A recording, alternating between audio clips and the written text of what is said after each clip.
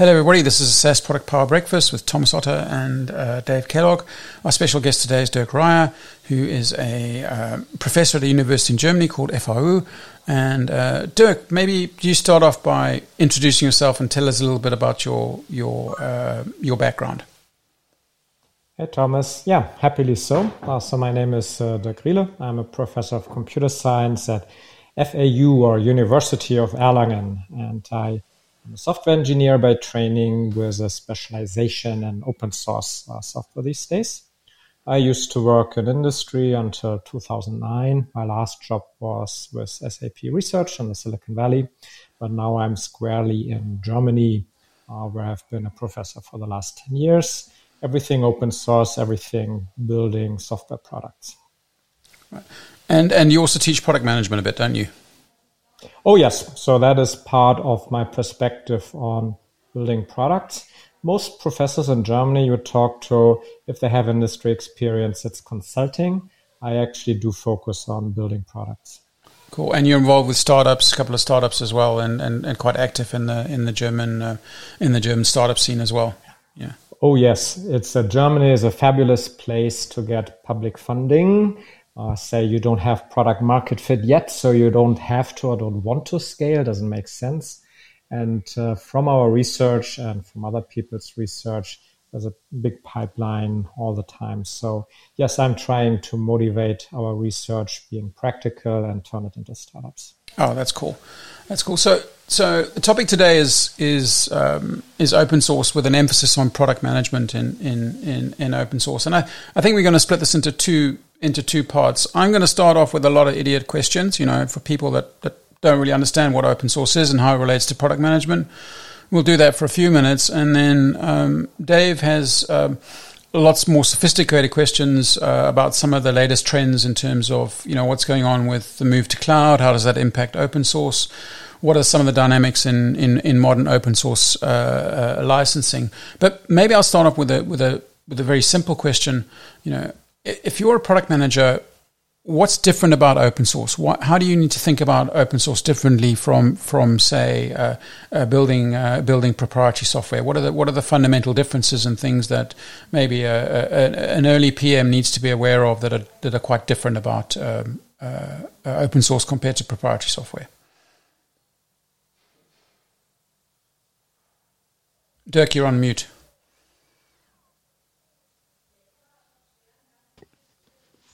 Dave, you're not on mute. Hey, Dad.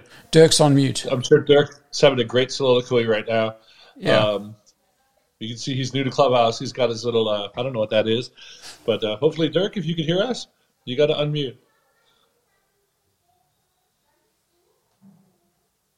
Dirk, you need to unmute, bud. Dirk is still muted. All right, Dave, you have a go at that one. What is a product manager? What do you think a product manager needs to do? What do you think about differently about open source? Let's start off on Dirk until Dirk can figure out how to unmute. Sure. Once you get Dirk back. We lost Dirk entirely. So look, my take on this question, and I'm not sure about this statement, but I like to probe this statement, which is I think that open source was the original PLG software. And my open source roots go back to University Ingress back in 1980 something, where the father of Postgres, if you will, or the parent of Postgres, was open source Ingress.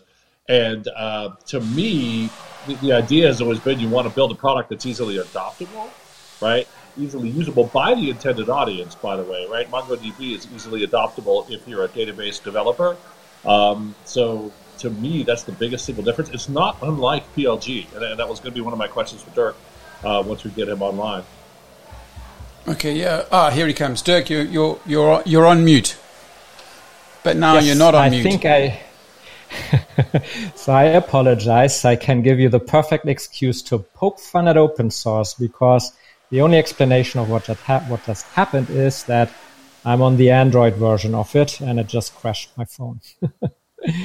Okay. So yes. So Dirk doesn't only lecture in open source. He actually lives and breathes it. He's the only person I know that uses Libra for developing slides. So he really does live the dream. Yeah.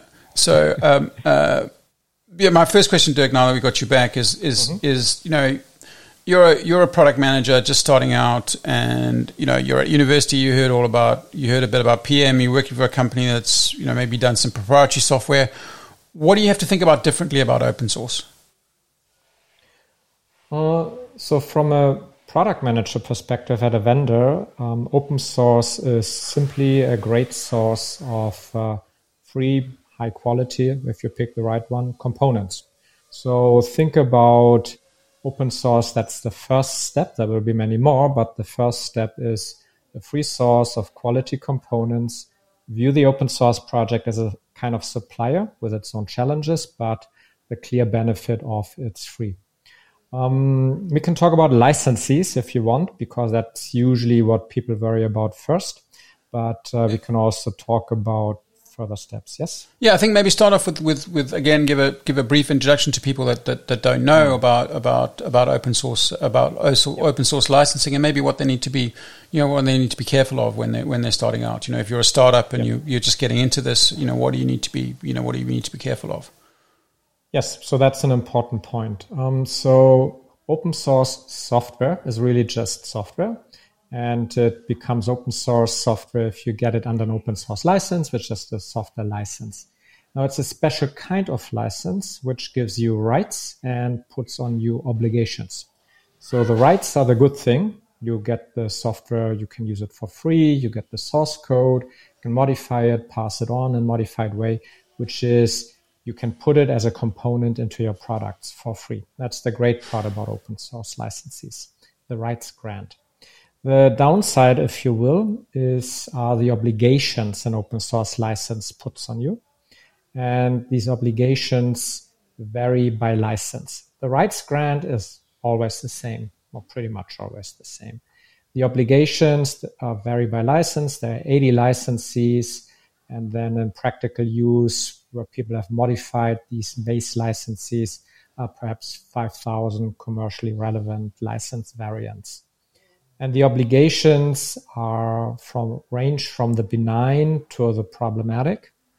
Benign is, for example, the attribution obligation. The attribution obligation is an obligation where you just have to say you're using this open source component. So if you wonder, turn to your favorite Android device and take a look at the legal notices. In these legal notices, you will find the open source license information, the open source components that are currently doing their job on your device. And on my Android device, the legal notices are 99% open source notices. Right. So all the classic legal notices just are small. Creating those can actually be a problem, but usually people say attribution is not a problem. Right. So as a software developer, though, as a product manager, if you're using open source software, you need to make sure you're clearly documenting which open source software you're using, and make sure that you include that in your documentation and in your TLCs, right? Yes, best practice, best industry practice is to have a so-called open source program office.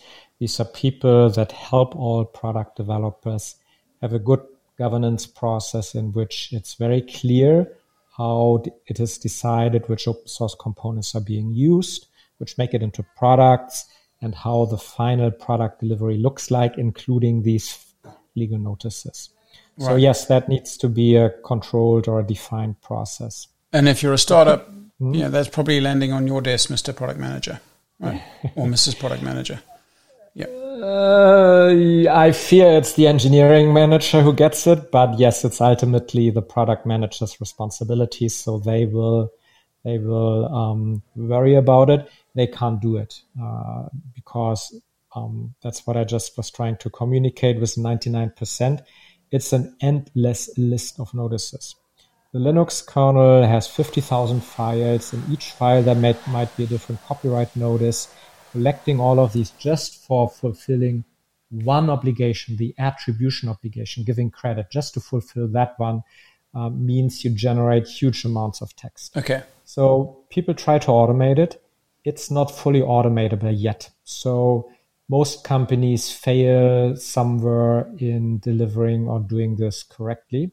And that's why you quickly have that dedicated office, open source program office, whose job it is. Cool. In the end, nobody cares that much unless you're the open source programmer who doesn't get credit. And the real challenge, usually from a vendor's perspective, is to keep so-called copyleft licensed code out of your product, right? So copyleft is another obligation, one which requires that if you put some open source component into your product and give that product to a customer, that customer gets a right by way of the copyleft obligation to ask for your source code.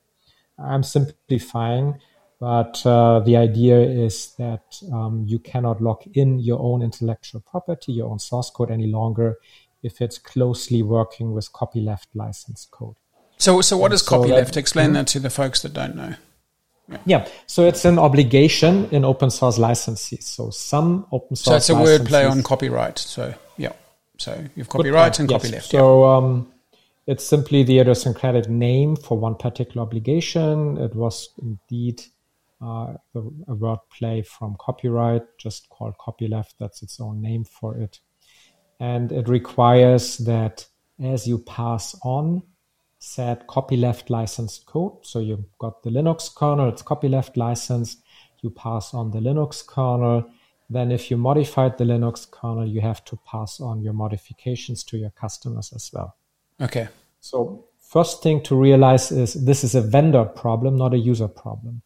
Right. If you're just using open source, you have no obligations like this. It's really for a vendor who distributes, that's how they call it, who passes on said open source component because, well, they want to save money and have a good component in the product. And so in general, vendors try to avoid all copyleft licensed components. And so I said a bit generically, copyleft licensed. The main license which has a copyleft obligation is the GNU Public License version 2. So that's one specific open source license, but there are others as well. And in terms of licenses, you distinguish between permissive licenses, which don't have a copyleft obligation, weakly, and then strongly copyleft licenses. Vendors, if you're a product manager, you will certainly want to make sure, somewhat simplifying, but you will want to make sure that any open source code that ends up in your product as a component has a permissive license and doesn't put a copyleft obligation on you. But sometimes you probably will do that anyway, right? You will stay clear of copyleft licensed code. You just don't use it. Okay. That's the consequence of it. The terminology, the wording is, these are fighting words by the Free Software Foundation to free all software. Yeah. So the copyleft, so the original copyleft license, the GNU Public License version 2, was invented to free all software. So no source code could be kept behind closed doors. That was the intention. So, and as a vendor, you don't want that because you want to keep usually some of your code proprietary, obviously, and closed. Right. So cloud computing comes along and that starts to change the dynamic somewhat, right? So, when you're into a SaaS or cloud model of computing, you need to think about open source a little bit differently, right? So there are multiple dimensions to this. So if you're simply providing a product in the cloud, so you're providing a product as a service, and there's no open source strategy associated with it. So take, I believe, so Google services, right? So they use open source inside, but Gmail itself is not open source. So then you're just building your product from open source components. You will make sure that the licenses work. The main difference to a classic license sale where you're shipping a product to your customer's data center is that you can be a bit more relaxed on open source licenses. if you're building a cloud service and it's a closed source software, then that you're servicing, then you can use all the permissive licenses, like with a classic license sale. You can even use GPL version 2 copyleft license code because you're not shipping your code to customers. You're just servicing it up as a cloud service. So you can even stomach GPL version 2 licensed code, except that the free software movement recognized that, hey, the cloud is a way to circumvent our idea of freeing all software, because now it runs on the vendor's cloud and they are not shipping software, so they are avoiding the copyleft obligation. Here I am, a user of this service, and they are not giving me the software. What on earth? So the Free Software Foundation invented yet another license, which strengthens the copyleft clause to work in the cloud. So that license is called the AGPL, the Affero GPL version 2. So it's the same idea like with the GPL version 2 license for copyleft, except that it's not tied to your shipping code, but it's tied to using code through the web. So just by using a cloud service, if the cloud service uses AGPL version 3 licensed code, you have a right to ask for the source code. So that's when you go to Google, and they made it public. They have a very strict requirement. Nobody ever in Google uses AGPL version 3 licensed code, because then they would have to open source all their software. Right. So Dave, well, maybe audience, have you got any questions specifically around licensing for Dirk at this stage? I do. Feel free to get someone in the audience if someone raises their hand. But Dirk, I guess I'd love to talk about MongoDB and the SSPL. I don't think you covered that one yet. I'd love to hear about that license. I mean, I think it was created to prevent, it's similar to what you talked about, the AGPL, right, to prevent a cloud service provider from kind of taking your stuff and running it. But I'd love to hear more about the SSPL for MongoDB, which I think was created by MongoDB. Yeah. Hi, Dave. So this is quite a jump from what we were just discussing. So I need to explain a little. I deliberately chose Google, which does a lot of open source, but you wouldn't call them a commercial open source company. They just provide services through the web, cloud services, build a lot on open source, but they don't have that much of a commercial open source strategy like the example you just chose. So when you say MongoDB, you're talking about a particular kind of vendor, Mongo in this case, which has a commercial open source strategy of how they went to market, how they grew in their markets, and now at the maturing product, so MongoDB is clearly a maturing product. They have to play certain, or they are playing some complex licensing games. So we need to understand that we are not talking about vendors in general any longer right now, but that we are turning towards commercial open source vendors, which are just a subset. Yeah. So, for example, Snowflake, I believe, data warehousing cloud service is not a commercial open source company, but they just provide you a service for data warehousing databases. And MongoDB, however, used to be a commercial open source vendor, which made their product available for free as open source, hoping to onboard users or turn users into paying customers for their cloud service. So interrupt me, because this all needs a little bit, help me steer this here. But to understand where MongoDB is today with the SSPL license that you mentioned, we need to look at the history. Again, when they were younger, didn't have that much traction or market penetration. They were much more open. They wanted to drive adoption by making their product available for free. That's the basic idea of going with a commercial open source strategy. Make it available for free, more people pick it up. Eventually you find ways of converting them to customers. That's the strategy. So for that, you need an open source license because open source has goodwill. People trust open source. It sounds nice, and actually it is nice. So Mongo grew, was very successful. Many others had the same strategy. And now Mongo was looking for more and more ways to convert users of the open source software that users would have to host themselves to get those users onto their commercial offering, the Atlas cloud database running MongoDB as a cloud service at scale.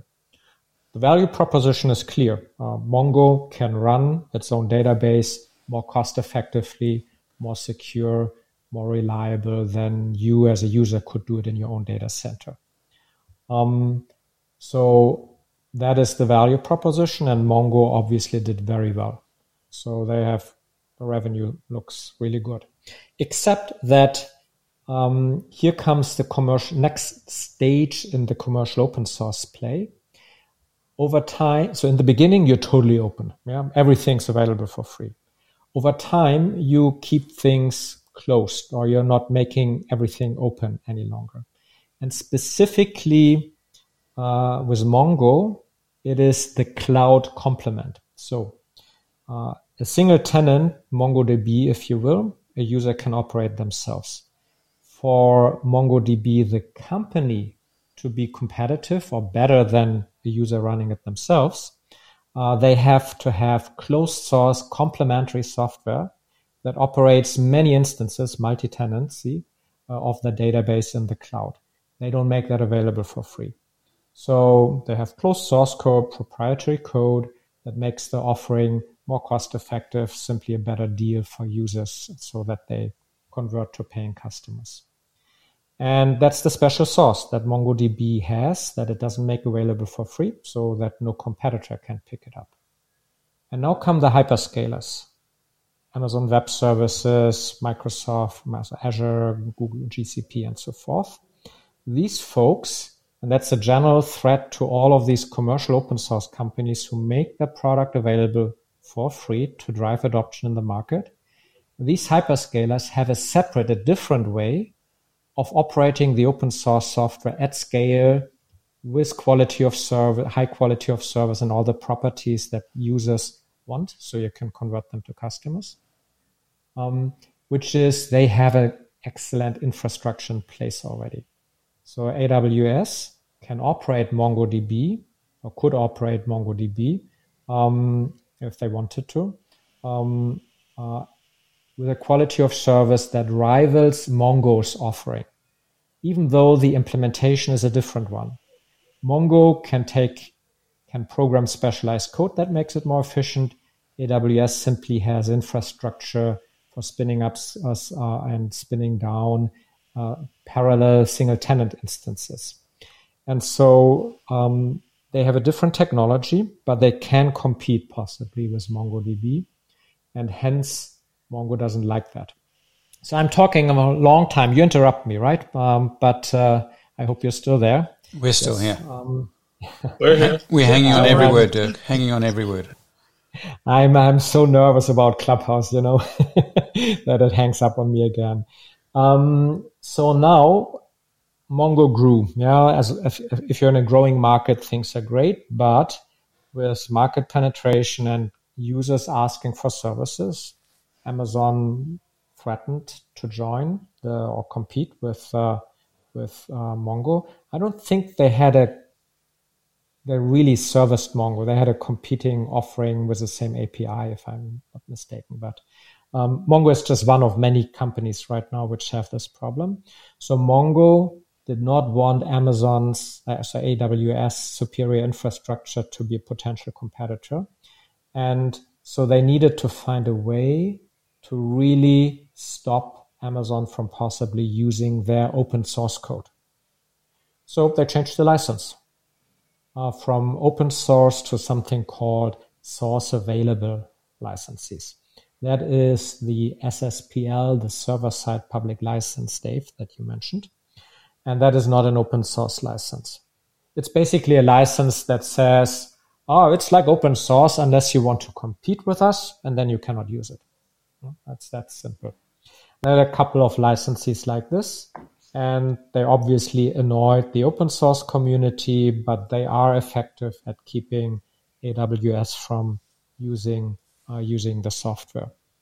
It is important. So, Dirk, question for you. You made a kind of bright line distinction there that SSPL is not an open source license, and I'm just curious. I always thought it kind of was, and I'm curious what makes it not. What is the bright line it crossed such that open source people don't think it's an open source license, or they say it's not an open source license?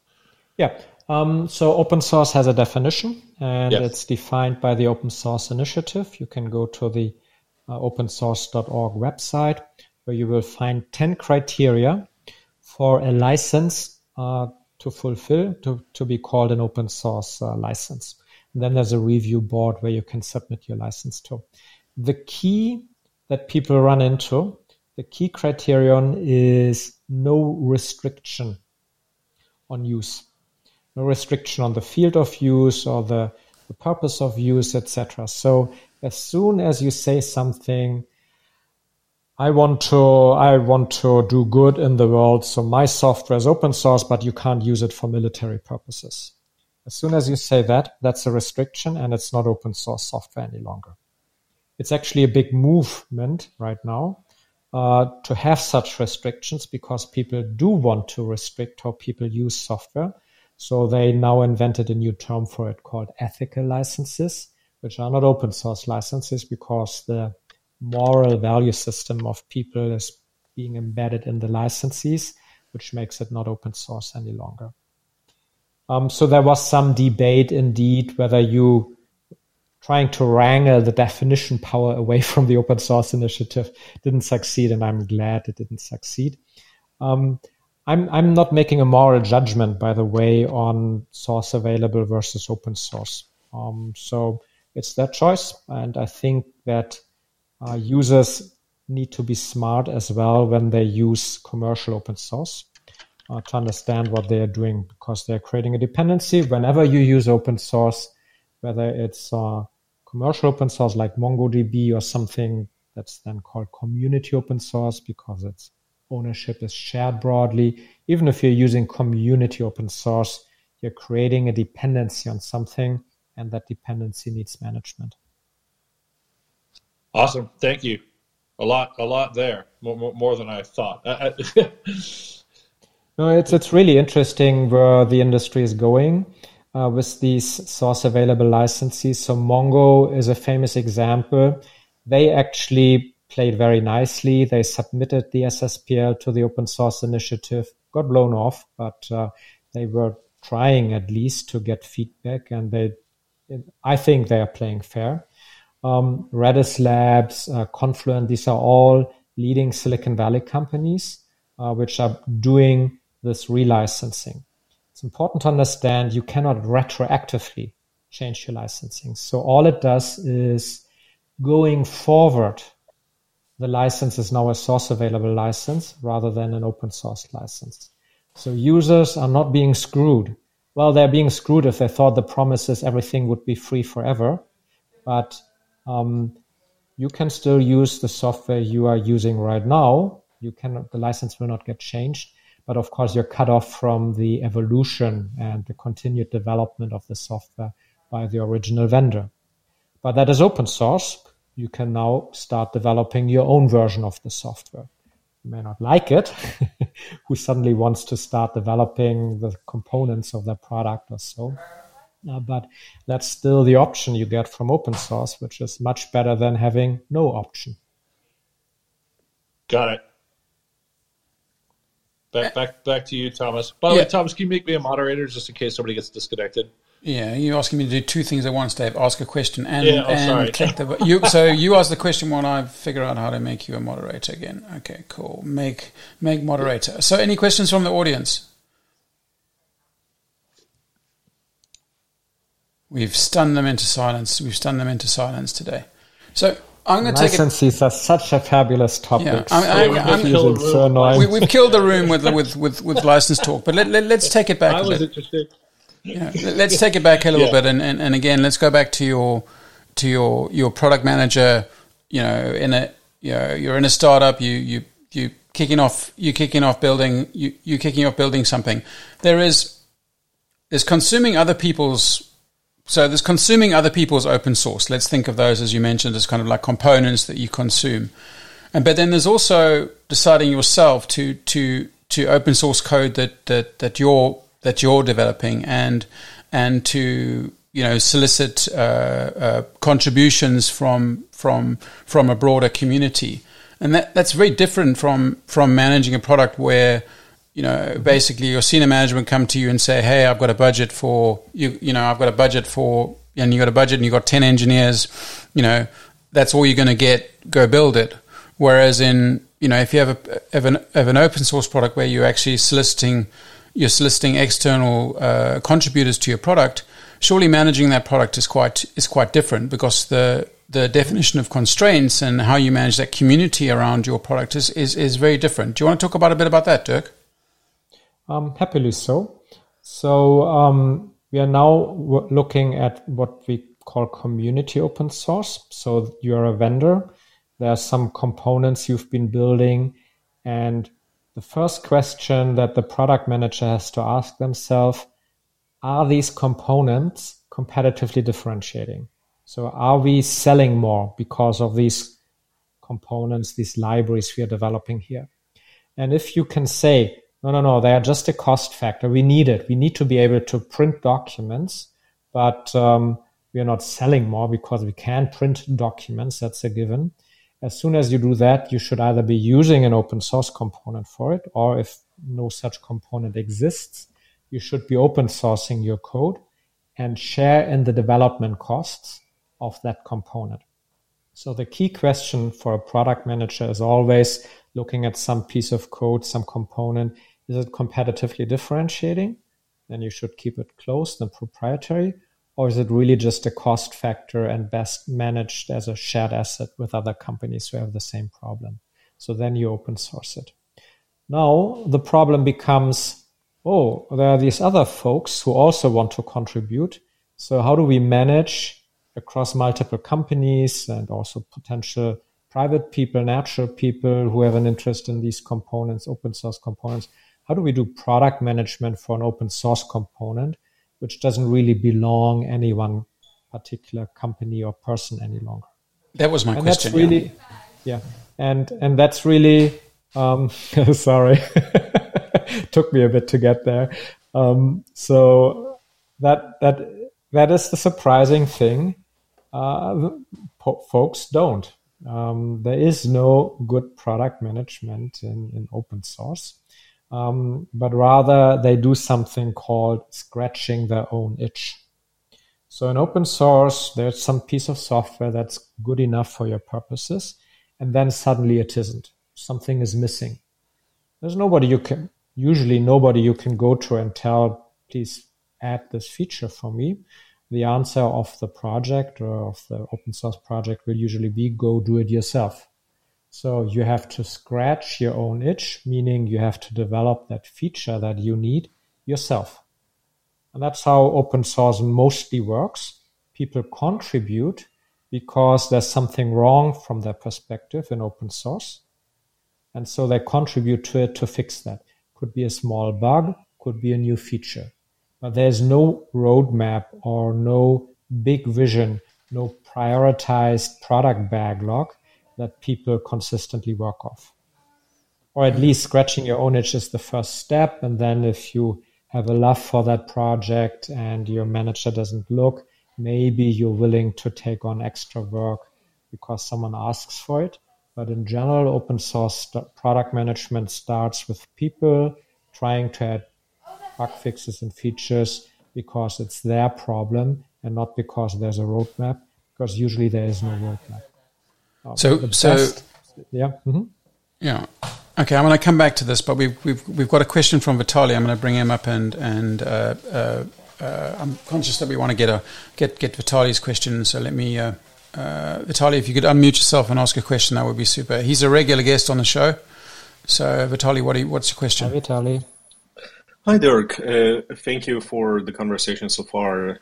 I just love the intersection of kind of technical and all of the other topics that are usually discussed. So my question is more about kind of some business models of open source, and there are, certain companies like famously kind of, let's say, Red Hat historically, and many companies adopted this model where their commercial offering is kind of some enterprise features on top of the open source. And we now see a new wave of companies that are really, their offering is kind of a cloud offering of the same open source. You mentioned Mongo, Databricks, and some others. And my question is, have I missed in the other kind of commercialization strategies for open source? And what is kind of your assessment of kind of the pros and cons of these approaches? Mm-hmm. So absolutely, the cloud is the usual product from an open source perspective. But let me frame it more succinctly. So first of all, I think it's important to understand that Red Hat is not a good example for commercial open source. Or more precisely, we have two categories of commercial open source. In the one category are classic vendors who choose an open source strategy like MongoDB, CockroachDB, Redis Lab, and so forth. And the second category are the open source distributors like Red Hat or SUSE. The key difference is, this is really important to understand this, that the first category, Mongo, develops the software themselves and then choose an open source go-to-market strategy or in general open source strategy. Red Hat and SUSE, they use existing community open source. Their intellectual property is in how they put together, as a Linux distribution, 10,000, a large number of components, how they put them together in such a way that they work well, that they don't come down crashing because there's some misconfiguration and what have you.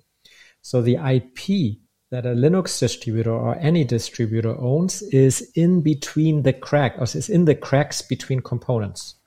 They don't own these components. Actually, they collaboratively develop with other people. But their IP is test suites, compatibility databases, regression tests, what have you, and then turning that into a commercial subscription service. So Mongo and so forth, they develop the software themselves. And then they figure, we've got to disrupt an incumbent. That's really hard here. So we need to do something disruptive. So we use an open source strategy.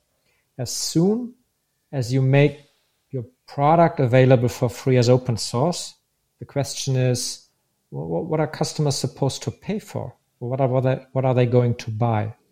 So the key here for all of these, I call them single vendor open source firms, because they want to be the single sole vendor providing services or products based on the open source.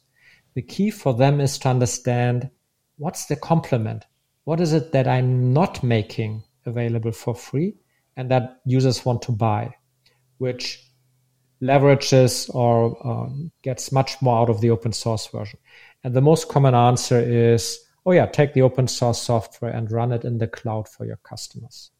It's not the only one. So the famous, perhaps the best example for a complement that is not the cloud so much would be hardware.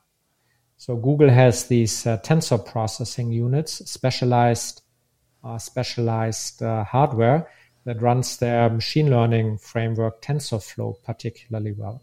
So they make TensorFlow, the software, available for free as open source, and they make money off it by being a superior provider of services or just running TensorFlow, not only because it's a cloud service, it's also a cloud service, but because they have that hardware. So the complement here is really efficient hardware to run the software. But in general, yes, it's the cloud. And so that's how you make money. You take a look at what's the single tenant, I'm simplifying, but the single tenant open source version available for free that users can operate themselves until they get tired of it, and where you then provide a cloud service that does it better, more efficiently, cheaper, and so forth. So I gave you the general answer. Maybe you can can direct me a little bit more on where to get more specific? Yeah, the follow-up questions, and thank you, by the way. The Google example is great with their TPUs. Kind of the more general is kind of what are some of these kind of trade-offs that companies choose when deciding on kind of one strategy versus another. Like, for example, in the first category of companies, that they have kind of additional enterprise services on top of kind of the enterprise. On top of the open source offering, then the product team always, for every single feature, has to think, okay, is this a feature that we put in the kind of core open source offering, or is that a feature that we ask users to pay for, right? But on the other hand, kind of in the saying everything is always open source and we just make money out of these kind of running this for you, then the question is, like, if the software is not that hard to run, then obviously maybe you won't be able to monetize this very much, and kind of more of these examples of kind of things that people should think about when they decide on kind of one monetization strategy versus another. Yeah, so here's a good rule of thumb. You're pointing at something that by now we can call historical development, called the open core model. So 10 years ago, when the cloud was not ubiquitous, people were still thinking a lot about license sales. So the way a product manager would look at an open source strategy, they would indeed have to do what you just said. So look at a new feature and ask themselves, should we make this open source or should we withhold it? And then have a classic license sale of what is open source, and then features that are not available as open source. So the product was cut in two. An open source core, which was made available as open source, but sometimes was limited, so much so in some cases that it got maligned and people would, I don't want to use the word, but really didn't think this was good software. And you would withhold enterprise features that customers needed. So the extreme example, you will laugh hearing that someone tried to do that, is an old ERP system software, which was open source, really nicely done, very good software. And the company decided to not Thomas, make... mute there. I think it's your dog barking there, Chief. And the dog is getting excited at what's coming, I guess. So seriously, that company decided to not open source the upgrade scripts.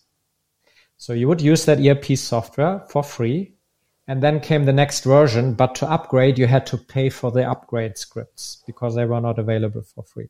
So if you do that, be sure some of your users will be annoyed. Badly annoyed. So that's why the open core model got a bad rap, because a large part, you cannot distinguish between free users who don't want to be paying customers and real paying customers. So again, that's why the cloud is so beautiful. To a user, it is apparent that operating a cloud costs money. So nobody complains that you will be charged money if a vendor operates the software for you in the cloud, because it's obvious that they have costs that someone needs to pay for. The challenge is whether some of the extra software that the vendor writes to operate efficiently in the cloud should be open source or not.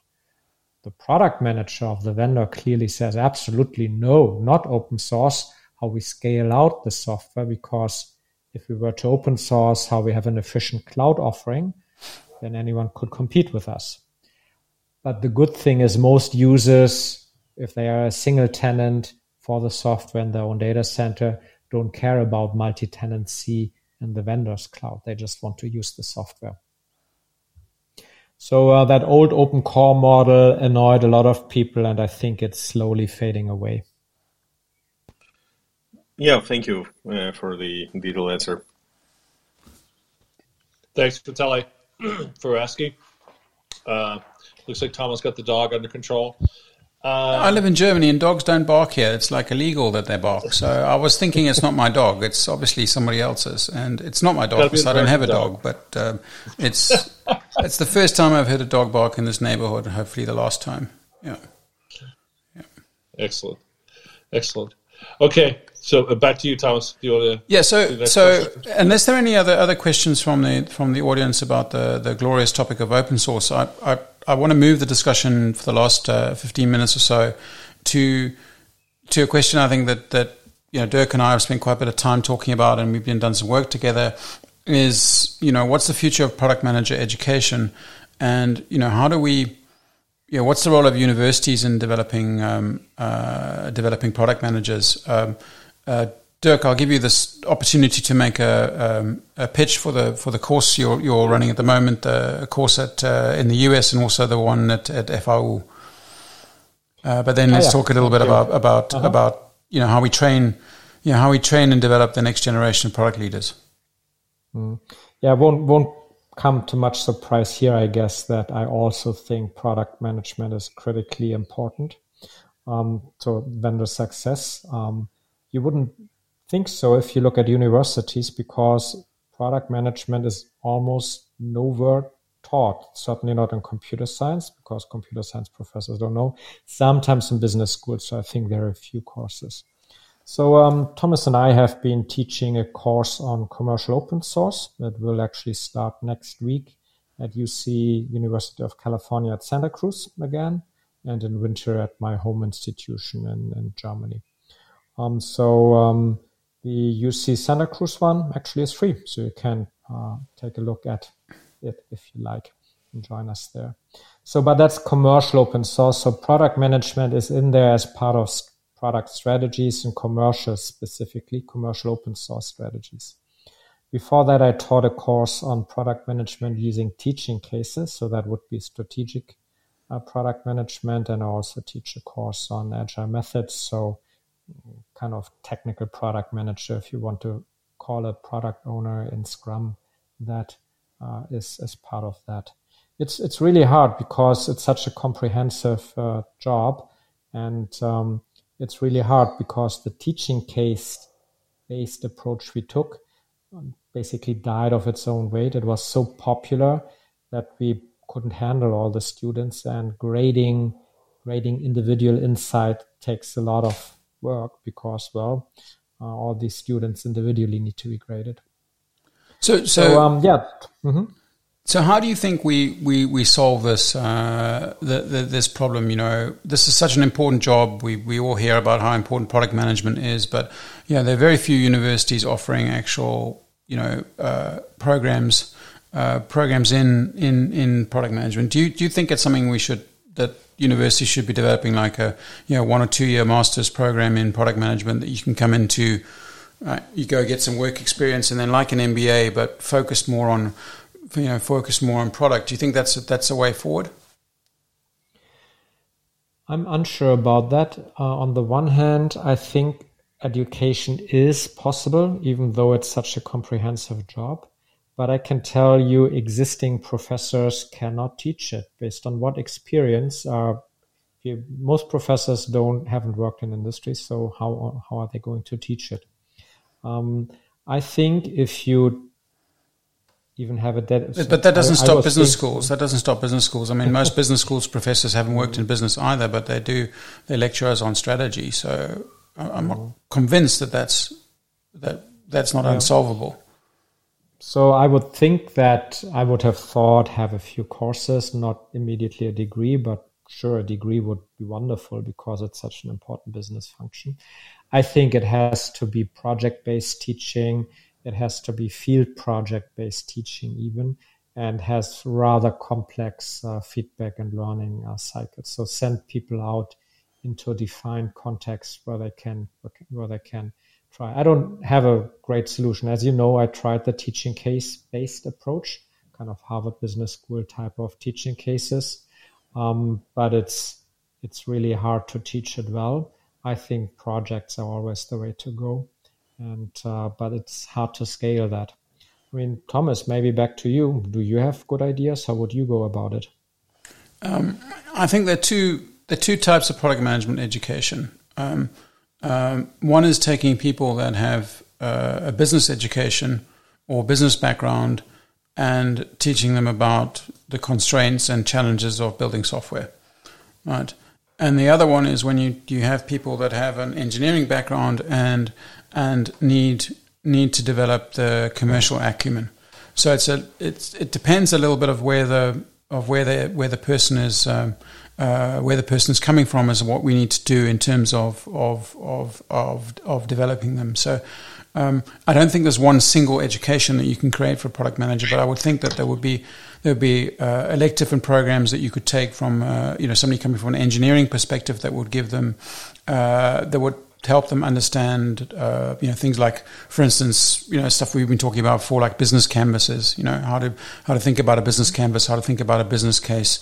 How to work with designers, how to work with how to work with sales and so on. And then from the people that are coming from a commercial background, then how do you work with engineering? How do you understand? How do you actually understand the physics and the practicalities of building software? Without necessarily having to write code. I think the two elements of product management, do you really need to, the question I often ask people is, do you need to know how to write code to be a product manager? Yeah. Your perspective is very enlightened in terms of life experience. I don't think it works in Germany, or the mindset of students in Germany would have to change dramatically on this, because in a German student gets high school degree, goes to university, goes to work, never returns to university. Your education idea, I think, it's exactly right, only works if people are bringing back their practical experience to a university setting. So I agree, that would be fabulous if you have people who come back to university, bring their experience, and the university guides them in reflecting on that experience, getting new techniques that they could have used, would have done better, all of that. But students in Germany never return. So they get the bachelor and then they get the master because they're being told a bachelor is not worth much, so you need to get a master, and then they're done. So it's different in the US, where you have potentially a gap between bachelor and master. I wish that maturity in terms of, let's alternate between education and execution, meaning going to university, going to work, going to university, going to work. People would do that more. Dave, what do you reckon? My take on the issue, Thomas, if I can weigh in. A couple of things. One, I think universities have trouble figuring out where to put it. Like when I went to college, the engineering school didn't have a CS degree. If you wanted to major in computer science, you had to major in EECS. So you had electrical engineering, computer science. So ironically, the College of Letters and Science at Berkeley, the liberal arts college, did have a CS degree, but the engineering school didn't. So, and like just speaking again of Berkeley, because I'm somewhat familiar with it, the data science degrees I think are in the School of Information, which is formerly the School of Library Science. So I think there's issues about where to put this stuff. I know Stanford is a design school. It's another thing I think people have trouble putting. In some ways, it reminds me of industrial engineering. I always thought that was kind of the most practical form of engineering. But if you ask me where to put a bachelor's of product management, and I haven't researched this topic, but I don't know where I'd put it, and that certainly doesn't help it happen. One practical piece of advice: if you're just trying to train people mid-career or get a standard for your company, just say you're building a bigger team. I relied on an organization called the Pragmatic Institute. Back when I was at Business Objects, they were originally called Pragmatic Marketing, and they focused on product marketing training, but now they focused on product management training as well. Because look, way back in the day, there was a less bright line between those two disciplines. So that's my take. Yeah. Do you think a bachelor in product management is even possible?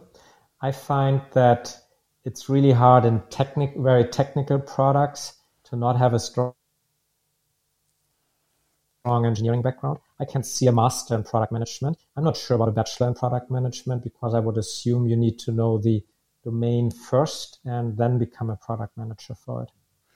Yeah, this is the backwards and forwards debate about whether the importance of domain knowledge. So, are you able to take somebody and from domain A and move them across into domain B, and as a product manager. You can do that in project management, for instance. Somebody who's managed complex projects in construction is probably going to also be able to manage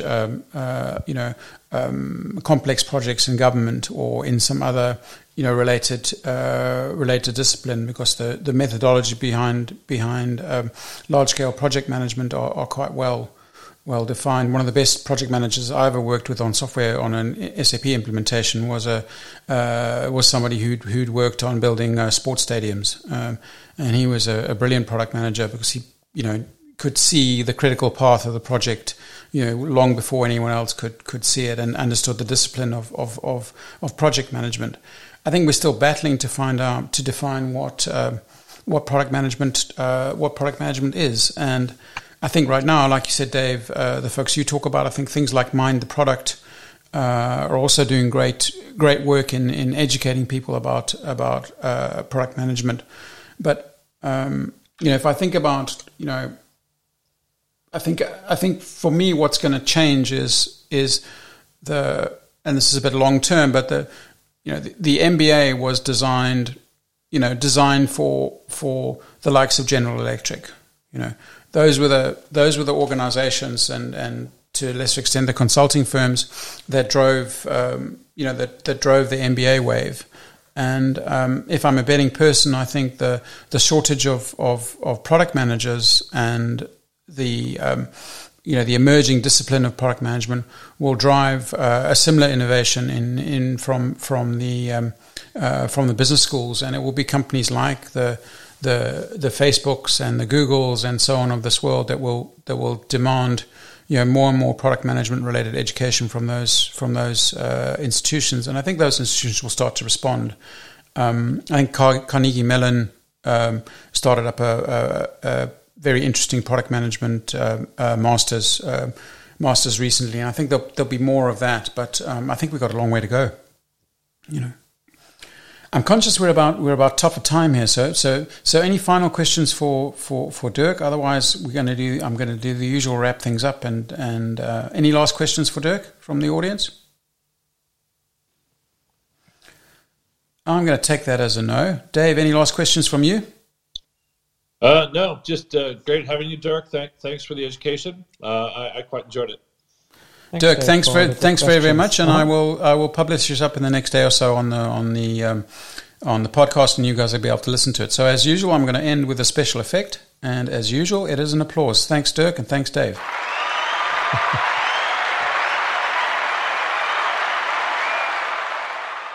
I'm bathing in it. Thanks, Thomas. Thanks, guys. Thanks, Dirk. I'll give you a call later. All right. Thanks very much, Dirk. All right. Cheers now. Bye-bye.